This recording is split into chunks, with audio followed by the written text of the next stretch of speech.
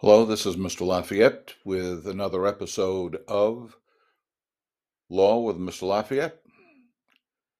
This week, both Street Law 1 and Street Law 2 students watched two films that have brought what we have covered in class to life.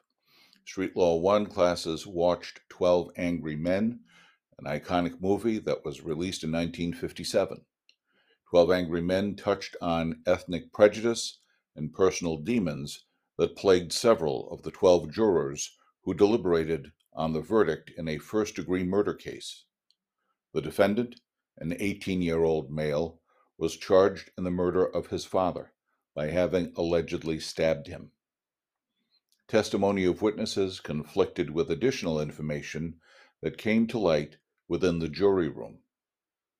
Since the gist of Law 1 centers on criminal law, I was happy to follow the tradition established by Mr. Kine, who previously taught street law, by showing students this original version of the deliberation of 12 strangers united in their civic duty.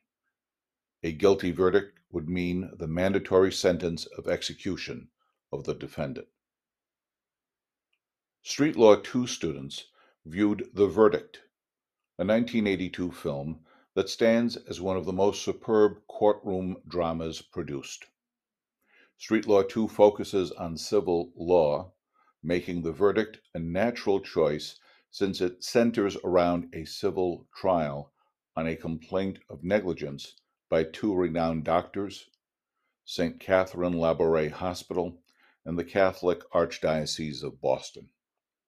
Filmed in part at the Massachusetts State House, the story centers around a down-on-his-luck alcoholic lawyer named Frank Galvin, who is the lawyer for Deborah Ann Kay, a young mother of two who entered the hospital to deliver her third child, only to experience complications, leaving her in a coma.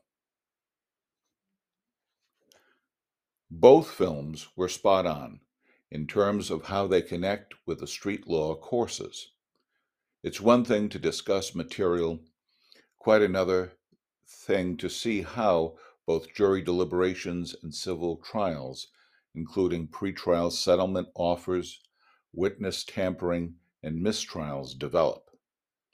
As the courses move forward, I look to include other films that will supplement the curriculum.